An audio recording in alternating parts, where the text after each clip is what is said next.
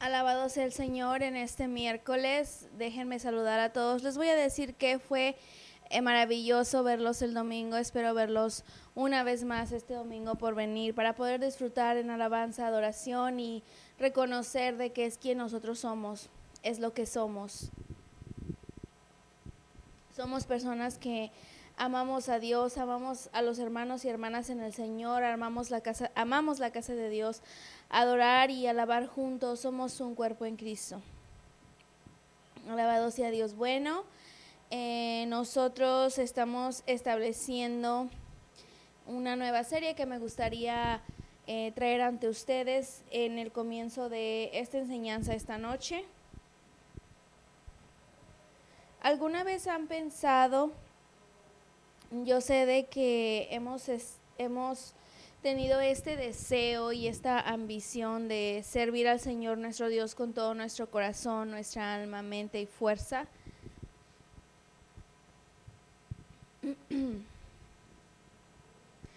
Y hemos visto la palabra de Dios y vemos esta mano que siempre está obrando por nosotros en la creación.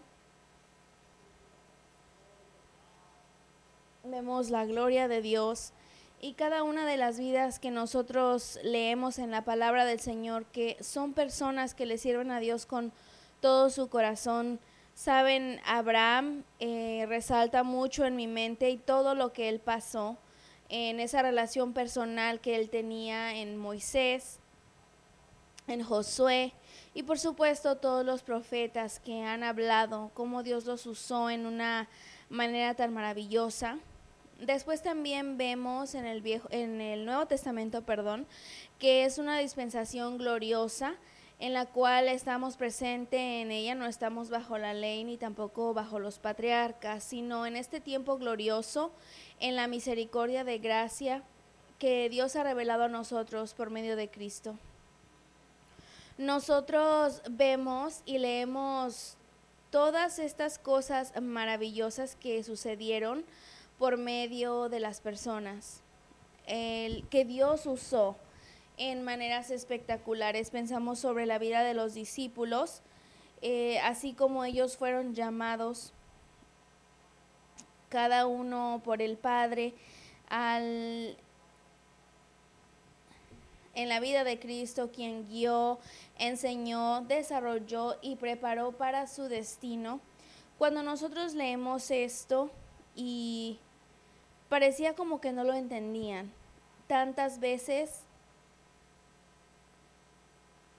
al concernir diferentes milagros o el milagro del pan, o en donde ni siquiera estaba hablando del pan que ellos estaban hablando, o sea, parecía que no importaba lo que pasara, lo que sucedía, se preguntaban tantas cosas, no podían detenerse o agarrar ese milagro que ya habían visto y más adelante no podían relacionarlo a la necesidad que estaban teniendo en ese momento. Y decimos en nuestra mente, ¿qué les pasa? Pero después nosotros leemos en la Escritura que la Biblia dice que Jesús abrió su entendimiento a la Escritura y la comprendían. Y parecía como que toda su vida cambió. Yo sé de que después de haber recibido el bautizo del Espíritu Santo lo hicieron, pero aún en medio en el ministerio que fue hacia adelante y las cosas que hacían, las cosas que hablaban, la vida fue cambiada. Yo pienso sobre la vida de Cristo, que nació en un pesebre en Belén, un bebé pequeño que trataron de destruir, que el diablo odiaba ese plan de Dios. Entonces seguimos su vida y no hay mucho en su vida que podamos, podemos ver de quién era hijo, el hijo del carpintero y todas estas cosas que nosotros sabíamos que había una relación durante esos primeros 30 años de su vida, pero no parecía como que algo realmente estuviera sucediendo con ello, así como comparamos a los últimos 3 años y medio de su vida. Cuando vemos esto, aún por medio de todo este periodo de sus 30 años, él estaba obteniendo en muchas maneras, él estaba en esa caminata o en ese camino en convertirse en lo que necesitaba ser, por ser probado en toda manera, al concernir él como hombre, él como carne, él como en su mente, en su conciencia, en todas las partes que tuvo que, en todo lo que tuvo que pasar prácticamente para poder convertirse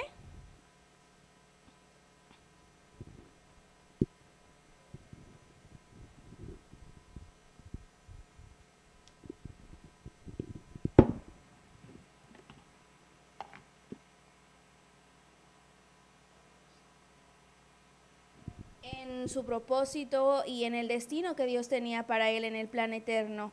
Era realmente desenvolviéndose todo el tiempo, no fueron nada más los últimos 3 años y medio. Entonces, he sido movido en mi espíritu para poder preguntarme ciertas preguntas, y es, ¿quiénes somos nosotros? Y nosotros leemos mucho sobre la escritura y quiénes debemos ser.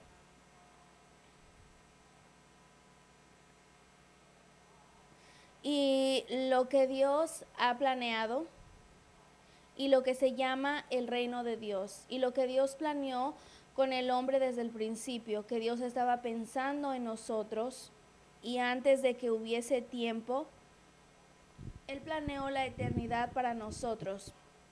Aquí llegamos en el camino de la vida, en esta generación, en este periodo de tiempo. ¿Y quiénes somos nosotros? ¿Qué somos? Tenemos nuestro enfoque correcto y estamos realmente desarrollando y obteniendo, llegando hacia cualquier plan eterno que Dios ha tenido para nosotros, que podamos cumplirlo como los discípulos lo hicieron, o quienes se hicieron apóstoles, o como Cristo lo hizo, que ahora se hizo el sumo sacerdote. Entonces yo pensé, tenemos que examinar en nuestras vidas, y yo voy a leer ciertas escrituras y después comenzaremos con la enseñanza. Voy a comenzar a leer en Isaías 1, 5 al 6. ¿Por qué querréis ser castigados aún? ¿Todavía os rebelaréis? Toda cabeza está enferma y todo corazón doliente.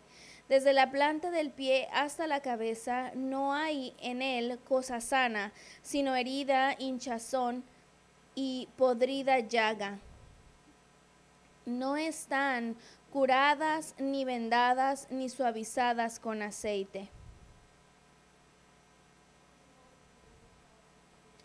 Después vamos a Salmos 38:3, en donde dice, perdón, nada hay sano en mi carne a causa de tu ira, ni hay paz en mis huesos a causa de mi pecado, porque mis maldades se acumulan sobre mi cabeza, como carga pesada me abruman. Hieden y supuran mis llagas a causa de mi locura. Estoy encorvado, humillado en gran manera.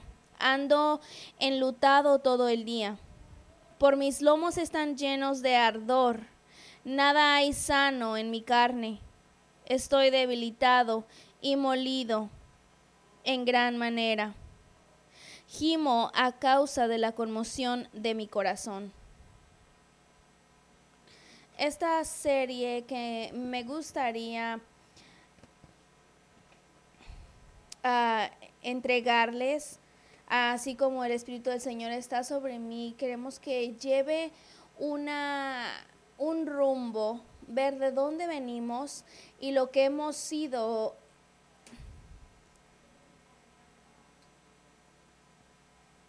o lo que no hemos podido totalmente liberarnos de, que no hemos tener el entendimiento de la escritura, que posiblemente no somos lo que tenemos que ser, y así es como voy a titular esta serie. Aunque la escritura dice que no hay condenación en aquellos que están en Cristo Jesús, ¿qué si nosotros no estamos viendo o comprendiendo lo que nos mantiene en limitación de lo mejor que Dios tiene en la completación de nuestro propósito, en nuestras promesas? Quiero que realmente veamos honestamente qué es lo que la palabra de Dios dice que nosotros pudiésemos ser. Y que si no, ¿qué es? Si no tenemos entendimiento de la Escritura, así como fue en la vida de Cristo, si no hubiese llegado a su tiempo perfecto, ¿qué serían nuestras vidas? Que nos haya mantenido alejados de lo mejor que Dios tiene para nosotros, fuese cuando el Padre nos escogió, nos sacó del mundo y nos trajo a su reino por medio de Cristo, para que nosotros estuviéramos con el conocimiento limitado durante nuestra conversión original del mundo hacia el reino de Dios.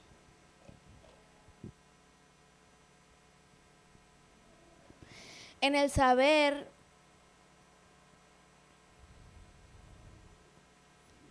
pudiese ser que nosotros no vemos la necesidad o entendimos la necesidad de las cosas en las cuales hemos hecho toda nuestra vida o parte de nuestra vida. O sea, las personas han influenciado nuestras vidas, tenemos maldiciones familiares y muchas otras cosas que están en nuestras mentes, en nuestros comportamientos. Tomamos mucho de nuestros padres y nuestras madres.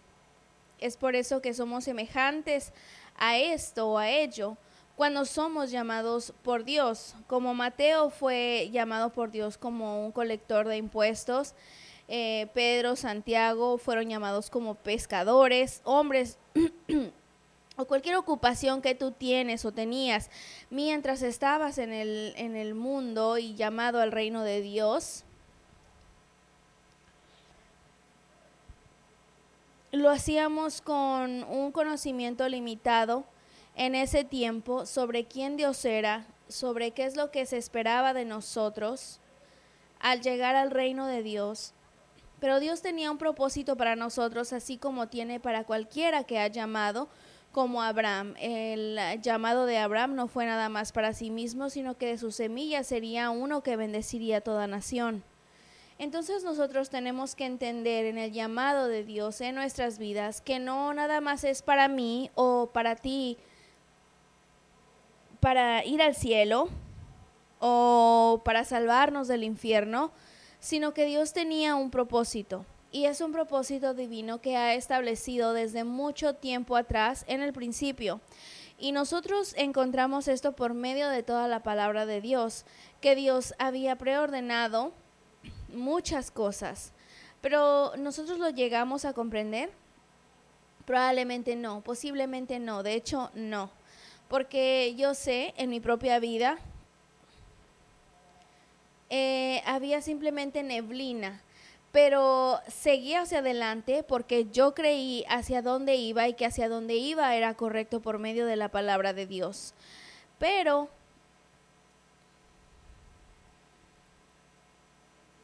estoy pensando que por medio del liderazgo del Espíritu es posible que nosotros no trajimos completa restauración, que completamente puso nuestra alma y espíritu en libertad por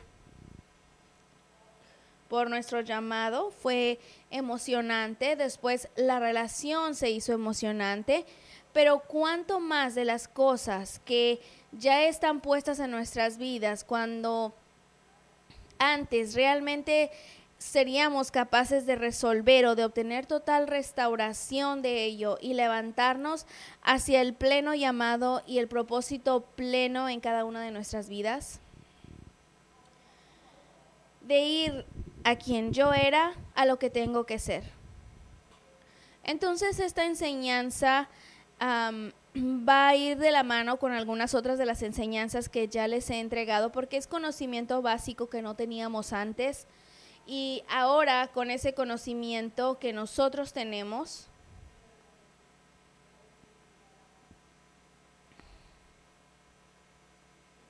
y después saber que nosotros podemos hacer las cosas, teníamos actitudes, comportamientos y muchas otras cosas más que realmente pueden molestar al Espíritu de Dios. Cuando Él nos dice, tu Espíritu no siempre batallará contigo. Cuando nosotros tenemos nuestras vidas, ¿qué tan productivos somos? ¿Cuáles son los resultados de nuestro llamado al reino de Dios, si hay alguno? Muestro frutos de resultado aparte de mi propia adoración y alabanza ante Dios. ¿Es todo para lo que Dios nos llamó? No lo creo. No lo creo porque yo entiendo que la Escritura dice que en los espíritus en el cielo le adoran día y noche. Asimismo, con la relación que hay en el cielo, que los ángeles tienen con el Padre, son importantes, pero yo no sé si ese es nuestro propósito. Escucho que las personas dicen, bueno, nuestro propósito es adorarle a Dios. Yo no sé si eso sea verdad. Yo creo que es una bendición y una gloria el poder alabar y adorarle a Dios, pero yo no creo que esto sea nuestro llamado o nuestro propósito de destino en el reino de Dios. Entonces esta enseñanza, como ya les dije, va a ir de la mano con otras enseñanzas que Dios nos ha guiado por medio del ministerio. Aquí, algunas de las cosas que nosotros queremos continuar, como por ejemplo su imagen y semejanza. Nosotros no hemos llegado ni hemos comprendido esta parte de nuestra obra en el reino. Nosotros la vemos en lo natural, pero no estamos comprendiendo las mecánicas de la obra de esto en nuestras vidas, como Dios quiso que fuese. Y necesitamos, como reino de Dios, aprender cómo comprender esta área tan importante que nosotros en la cual sí hemos sido hechos en imagen y semejanza, y que Dios tenía un gran propósito para ello. Así como tenía con los ángeles, tenía un gran propósito para los ángeles, para Lucifer y falló, para Adán y Eva y fallaron. Puede tener grandes propósitos para nosotros y fallar, y si nosotros no lo hacemos correcto, es de lo que esta enseñanza se tratará. Entonces, enseñando sobre la otra enseñanza que ya hemos hecho en la persona completa, el alinear nuestra mente, nuestra voluntad, nuestras emociones para la edificación del poder de dominio de tu espíritu, que es tu intuición, tu conciencia y comunión, que son hechos en la imagen y semejanza de Dios, pero solamente porque hemos sido hechos en ello no significa que obramos en esto o que nos alineamos a ello. Entonces tenemos que entender y comprender cómo esto debe suceder para que nosotros podamos caminar en lo mejor que Dios planeó para nosotros. También la enseñanza que les he dado ya es la necesidad de nuestra carne. Es para ser usada en la lista de justicia para la salvación en la vida eterna. Fue la carne que trajo redención, y también es la carne lo que tiene que estar conectado a la redención, para que nosotros podamos recibir un cuerpo glorificado como Cristo lo hizo en el reino eterno de Dios y en la eternidad. Entonces hay estas transiciones que se desenvolverán y deben de suceder para que nosotros podamos entender entonces la necesidad de en lo que Dios nos puso en este templo. Entonces, en el reinado de toda la obra de la mano de Dios, ha sido la intención para lo que el hombre fue creado. Y nosotros tenemos que comprender esto en en un entendimiento muy serio para que nosotros seamos parte de ello. En Cristo como nuestro sumo sacerdote, nosotros también somos llamados un sacerdotismo real. Entonces el reino va a ser un sacerdotismo real, muy importante en la operación o la obra en la eternidad. También dijo que somos gente peculiar y muchos atributos que deben de ser que tienen que hacer reflexión en el reino eterno, no solamente ahí, sino que cuando comencemos aquí. Pareciera para mí, por medio de la Escritura, que si nosotros no somos capaces de traer y facilitar esto en esta vida, yo no sé si nosotros estamos equipados o listos para poder facilitar esto en la vida eterna. Entonces la enseñanza en nuestra habilidad de tener oportunidad para poder comunicarse en espíritu por medio de la confesión, o aún confesar palabras en el discernimiento en los altos lugares de alabanza, adoración,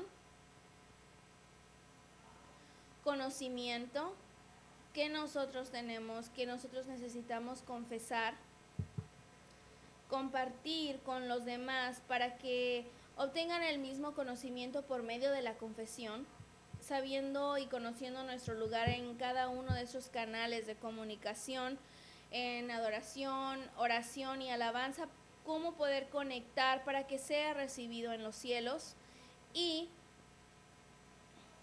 tener el conocimiento, el entendimiento en cómo nosotros hacemos, en con quién nos estamos comunicando. Nosotros nos estamos comunicando con Dios el Padre, o estamos con el sumo sacerdote, o estamos involucrados con los ángeles celestiales. Siendo un espíritu, nosotros tenemos avenidas para todo ello, y nosotros necesitamos reconocer que desde haber nacido en el reino de Dios, nuestra relación más grande no es de este mundo, aunque nosotros actuemos de esa manera y aunque nosotros pasemos más tiempo en ello, pero nuestra verdadera relación es con el Padre, el Hijo de Dios y los ángeles, y uno y los otros.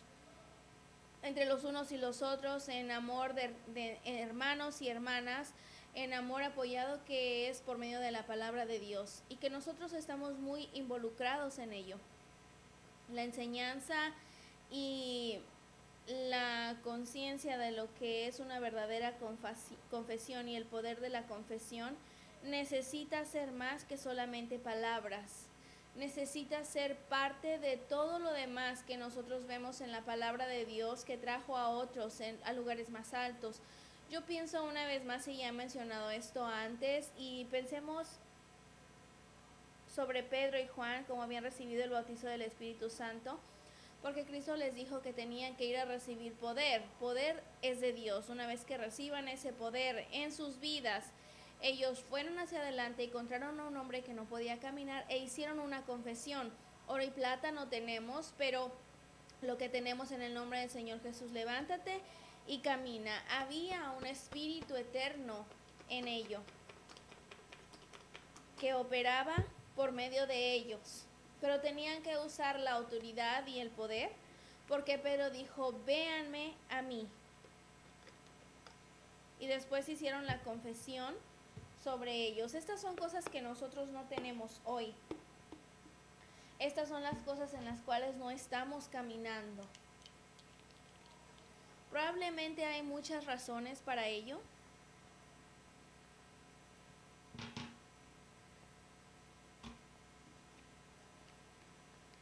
¿Qué tan grande es nuestro esfuerzo? ¿Qué tan determinados somos? ¿Estamos solamente buscando nuestra propia bendición o respuesta a nuestros problemas o circunstancias? ¿Lo único que buscamos son las cosas de este mundo? ¿O realmente nos estamos dando cuenta que hemos sido escogidos a un sacerdotismo real y que Dios tiene ese destino para nuestras vidas? Que Él tiene un destino para esta congregación, y que si no nos hubiera dado este tipo de revelación en la cual estás viviendo y caminando, no hubiese sucedido. pero Dios, nosotros hemos encontrado favor y yo quiero mantener ese favor. Quiero que Dios nos guíe hacia cosas más grandes. Quiero alcanzar mi llamado, quiero alcanzar mi destino, propósito. Y yo creo que cada uno de ustedes debiesen de desear y enfocarse en eso mismo. Nosotros no somos cristianos. Somos gente que ha nacido de nuevo al reino. Es muy diferente de lo que un cristiano es. Entonces Cristo Jesús tenía una confesión un día. Hizo esta confesión a todos aquellos que estaban en el templo. Veamos en el capítulo 4, comenzando en el versículo 18, el Espíritu del Señor está sobre mí. Por cuanto me ha... Ahora, yo quiero que se detengan a esta palabra, por cuanto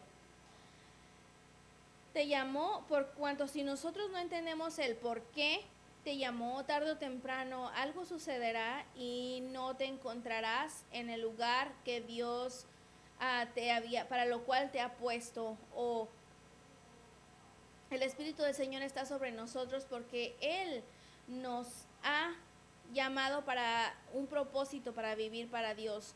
No nada más es hablar en lenguas o gritar o cantar, adorar, alabanzas o adoración. Es un propósito y un trabajo, y tú solamente puedes cumplir lo que Dios ha puesto en orden en los cielos mucho antes de que nosotros estuviéramos aquí.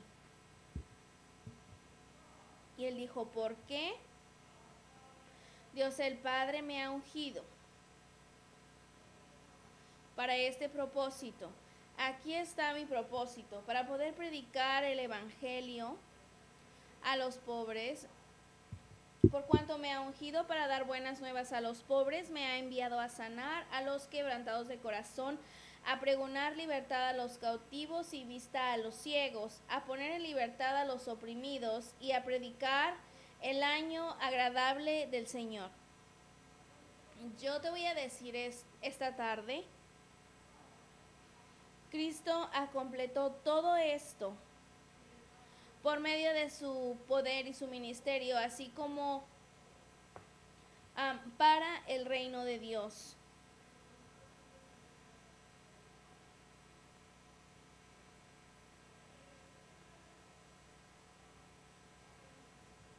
Su confesión de lo que él tenía que hacer, dijo, yo puedo hacer esto porque el Espíritu del Señor está sobre mí, porque Él me ha ungido para este propósito. Y yo quiero que sepas que Cristo completó todas las cosas, pasó por todos los evangelios y comenzamos a reconocer que no había una de estas cosas que Él no hubiera completado. Entonces, por lo que hizo Cristo, entonces Él continuó a ser exaltado por medio del Padre, aún por medio de la muerte, la resurrección. El Padre lo levantó de la tumba, lo llevó hacia lo alto y lo puso a su mano derecha, lo exaltó al más alto llamado, que ese era su propósito, y por supuesto sabemos que es el sumo sacerdote del plan eterno de Dios. ¿Cómo sucedió? Él estaba enfocado en su llamado, él estaba enfocado en lo que su vida era. Estaba enfocado en no permitir que nada lo sacara de su propósito y la voluntad del Padre. Entonces Cristo no solamente tuvo éxito en la voluntad del Padre, sino que también siempre estaba caminando en favor con Dios. Entonces Cristo, la relación continuó y progresó para completar ese propósito eterno. A veces nosotros vemos la vida de Cristo y vemos la cruz. Decimos, bueno, murió en la cruz, dio su sangre, alabado sea Dios, y tomamos la comunión para poder celebrar esto. Pero tenemos que entender algo, que no fue a la cruz sin su relación diaria, continuando en progresión y completando el propósito eterno. Este es nuestro ejemplo. Y en poder entender que nuestra caminata no tiene que ser menos. Voy a volver a decir esto, que mi caminata, tu caminata, no puede ser menos de lo que el propósito eterno del llamado de Dios era para ti o es para ti y para mí. Reconocemos que Cristo no debe fallar. Entonces, nosotros tenemos que reconocer qué tan importante nuestro propósito es el no fallar. ¿Fallar qué? Este mundo. Les debemos, nuestras vidas le deben por lo que Dios nos llamó, para lo que Dios nos llamó. Nosotros le debemos al mundo el hacer esas confesiones sobre ellos con nuestro conocimiento y para ellos en el entendimiento de la palabra de Dios, como los apóstoles lo hacían en la iglesia temprana. El propósito eterno de Dios al concernir la eternidad, debe de haber una iglesia para el reino. Debe de haber una iglesia para el reino, es la palabra de Dios. Yo veo de que nuestros problemas posiblemente son de que solamente estamos tratando de sobrevivir en la vida por las bendiciones de Dios, el ser un buen cristiano, que no lo somos, y no poder reconocer qué tan importante nuestra parte realmente toma en este reino. Entonces nuestra responsabilidad de venir hacia el pleno entendimiento del propósito de uno. Ahora, eso no viene fácil, pero siempre comenzamos con todo en el principio. Y hablaremos más de esto, así como nos acerquemos más al final de la enseñanza. Pero ¿por qué? Haz esta pregunta: ¿por qué Dios te escogió a ti? ¿O por qué Dios nos escogió a nosotros como cuerpo?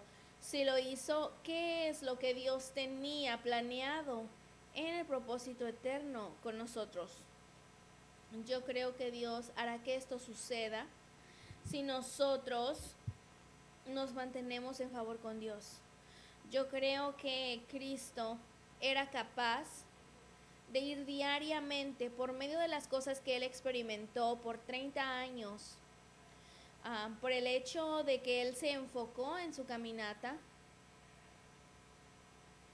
y entendió lo que Él tenía que hacer.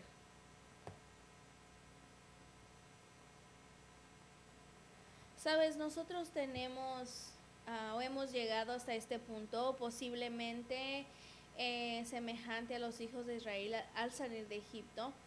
Yo creo que esos eran nuestros ejemplos, la Biblia lo dice, para nosotros, para poder ver en lo natural, para poder entender nuestro destino en lo espiritual. Israel no es parte del reino, pero el reino de Dios puede ver a esta caminata y darse cuenta de qué tan importantes muchas cosas eran. Cuando nosotros vemos en su promesa y todas las circunstancias que los mantenían de su promesa,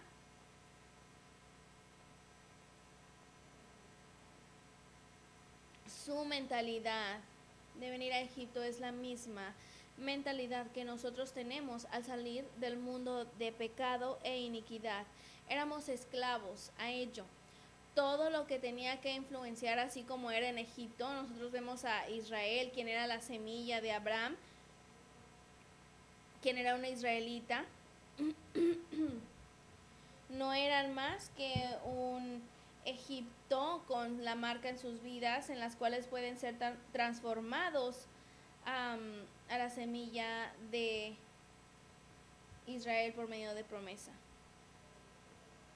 Entonces Israel había salido y tenía la oportunidad de tener la experiencia más grande de su vida en la plenitud de promesa, pero había mucho de Egipto en sus vidas.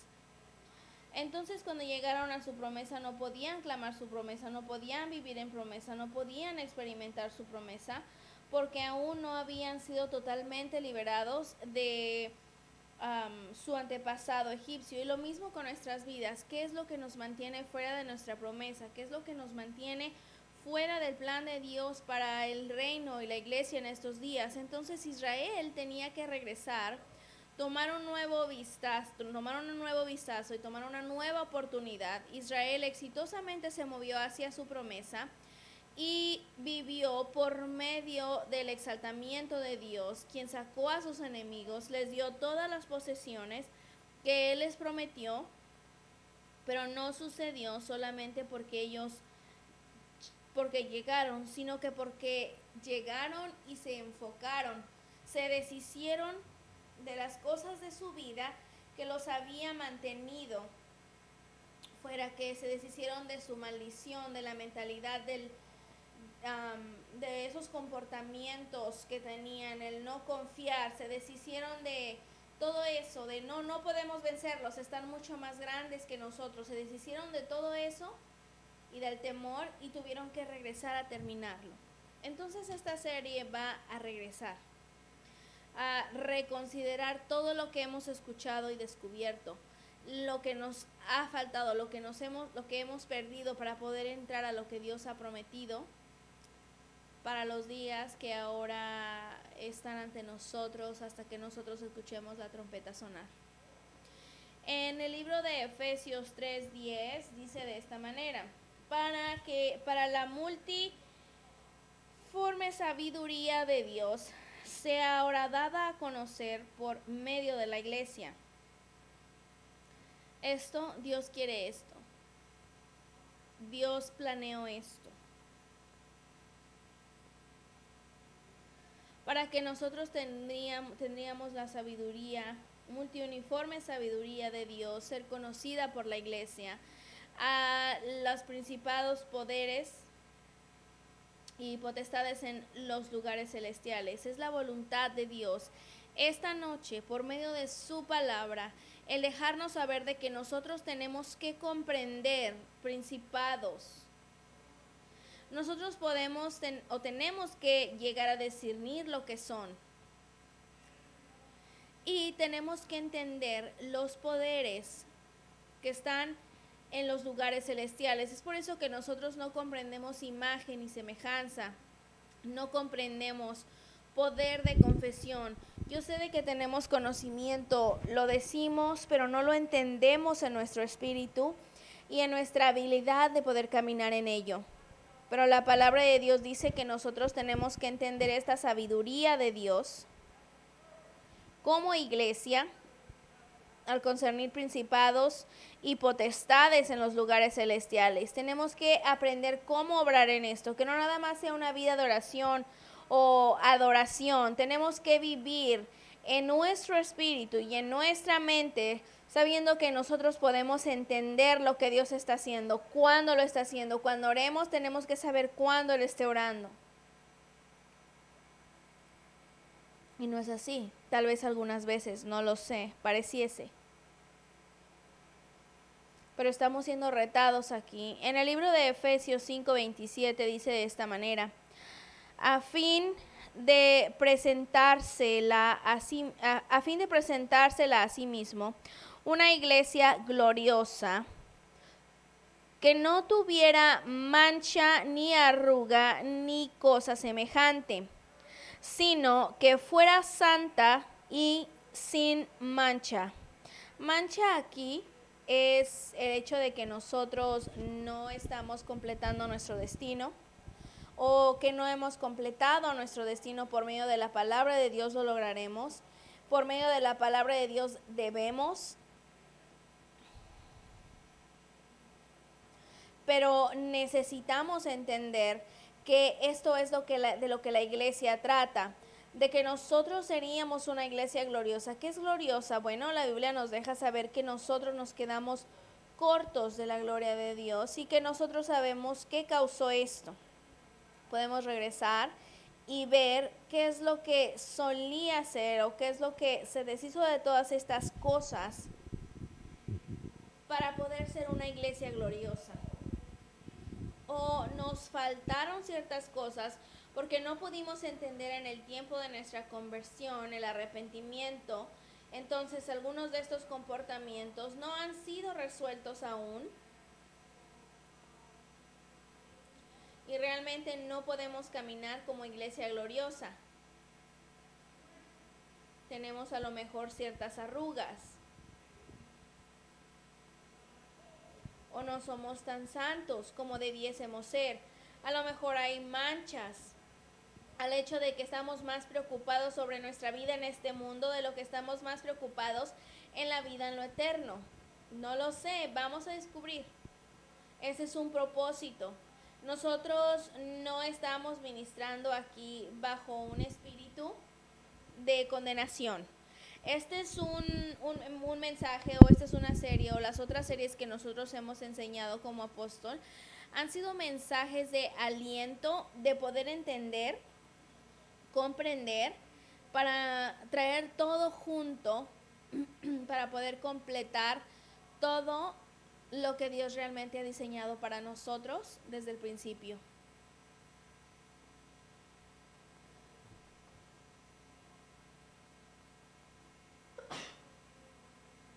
Dios aún va a presentarse a una iglesia gloriosa con nosotros o sin nosotros.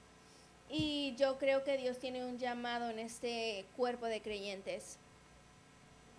Va a ser una gente gloriosa. Va a ser gente del reino quien operen en la gloria, haciendo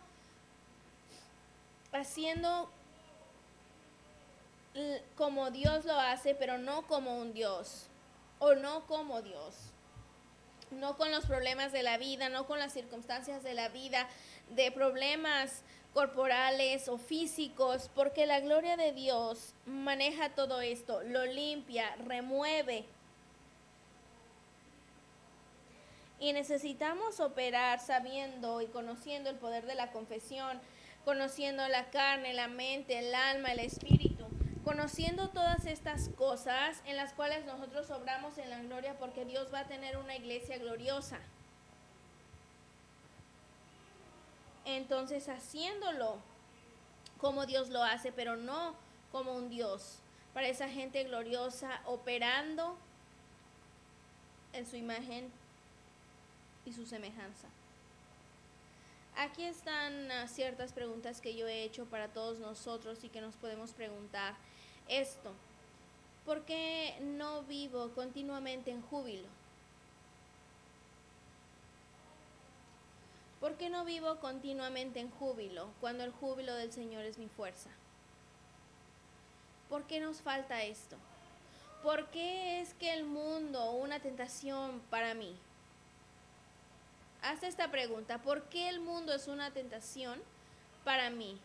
Que yo paso mi cuerpo físico, mi mente, mi energía, hasta que cuando llego a casa en la noche estoy totalmente exhausto por el mundo. Cuando el resolver de todo esto es para la gloria de Dios.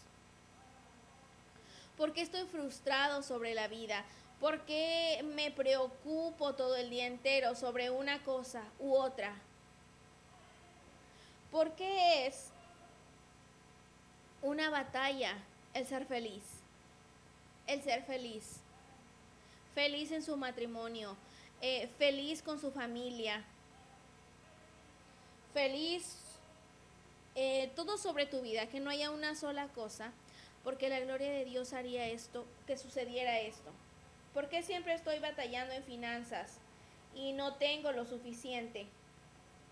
Cuando Dios dijo que cumpliría nuestras necesidades, cuando Dios dijo pondré bendiciones en ti que no puedas contener, ¿por qué nosotros no estamos ahí? ¿Y por qué estamos viviendo como nuestros vecinos? Cuando somos sacerdotismo real, hazte esa pregunta. ¿Por qué no tengo poder de dominio? ¿Por qué parece como que no soy diferente, como ya dije antes, que el vecino o el otro o la otra persona en el trabajo? ¿Por qué parece que yo estoy obrando en ninguna diferencia en mi actitud, comportamiento, sobre la vida, sobre las políticas, sobre todo en la vida? ¿Por qué estoy tan fácilmente siendo comparado a esta otra persona o a este vecino? Cuando nosotros somos o estamos en el reino del Dios más alto. ¿Por qué debo de vivir mi vida preocupándome que mis amados posiblemente se vayan al infierno? ¿Por qué vivo mi vida preocupándome que mis hijos y mis hijas pasen la eternidad en el lago de fuego? ¿Por qué tengo que pasar por todo ese tormento? Cuando Dios ha dicho que tendría una iglesia gloriosa, ¿por qué parece como que siempre estamos peleando con algo o con alguien que nos trae desilusiones, que nos trae frustraciones? Es porque nosotros no hemos aprendido a vivir, o a lo mejor no hemos sido liberados aún para poder ser capaces de vivir en la gloria de Dios. Yo sí creo que sería nuestra responsabilidad de poder encontrar la respuesta a estas preguntas. Y yo creo que somos responsables a ello. Yo no creo que es la voluntad de Dios en cómo el propósito eterno de Dios es o fue planeado para que nosotros vivamos con este tipo de preguntas colgando sobre nuestras vidas. Ese es el mensaje. He sido llamado como un apóstol del Señor Jesucristo, pastor de la iglesia La Cosecha del Mundo, para ver que esto sucede, que caminemos en los propósitos eternos de Dios. Y les estoy ministrando a ustedes las cosas importantes que pueden hacer que suceda. Entonces, para que el Padre no nada más nos bendiga, sino que exalte este cuerpo de creyentes hacia su llamado eterno y favor. Iglesia, necesitamos revivamiento. Tenemos 0 de efectividad, sí. Reconozco por medio de nuestra media que hemos alcanzado a muchas personas. Pero las conversiones son la única cosa que importa. Deben de ser convertidos, deben de nacer de nuevo de agua y de espíritu. El escuchar la palabra simplemente no los liberará. Necesitan actuar en la palabra para poder ser libres. Entonces, el Padre necesita exaltar a este cuerpo de creyentes. ¿Es demasiado para que Dios lo pida? ¿Es demasiado que Dios espere? Yo creo que el Padre diría y querría decir esto: esta es mi iglesia amada, en quien yo estoy bien complacido. Yo realmente creo que Dios quiere hacer esto por nosotros. Yo creo que Dios quiere poder operar milagros, señales, maravillas, prodigios por medio de su lengua, con sus manos, con su conocimiento, con su testimonio. No para el exaltamiento de la iglesia, sino para la gloria de Dios. Nosotros tenemos que ser humildes para que Dios nos escoja, pero tenemos que ser capaces de levantarnos más allá de las circunstancias de esta carne, de esta vida y la manera que nosotros hemos vivido en el pasado, y caminar hacia las grandes cosas que Dios ha preparado para nosotros. Revelar por medio de la iglesia como Dios siempre opera por medio de sus llamados y sus escogidos para poder revelar su gloria. Entonces, ese es nuestro propósito, ese es mi propósito como apóstol y pastor en este llamado y en esta generación. Voy a cerrar esta noche y después vamos a continuar en esta serie. Al considerar nuestros principios basados en la palabra de Dios, en quienes éramos y lo que necesitamos convertirnos.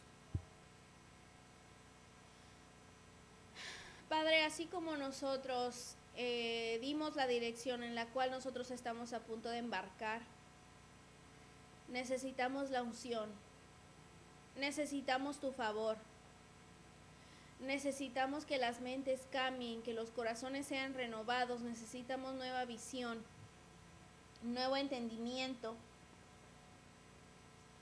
mayor emoción, Dios, de que nosotros hemos nacido de nuevo, de agua y de espíritu, como Cristo dijo que lo haríamos. De que tenemos hambre, de que deseamos más, queremos cambiar, de que no somos lo que pudiésemos ser y lo entendemos. De que sería un pecado en nuestras vidas, Padre, en el cual tendríamos que venir y pedir pecado si estamos dispuestos a establecernos por lo que tenemos o en donde estamos, cuando hay mucho más llamado a lo que tenemos que ser. Yo oro en el nombre de Jesús, por medio del nombre de Jesucristo. Venimos ante ti humildemente. Ayúdanos a convertirnos lo que tú nos llamaste a hacer. En el nombre de Jesús oramos. Amén.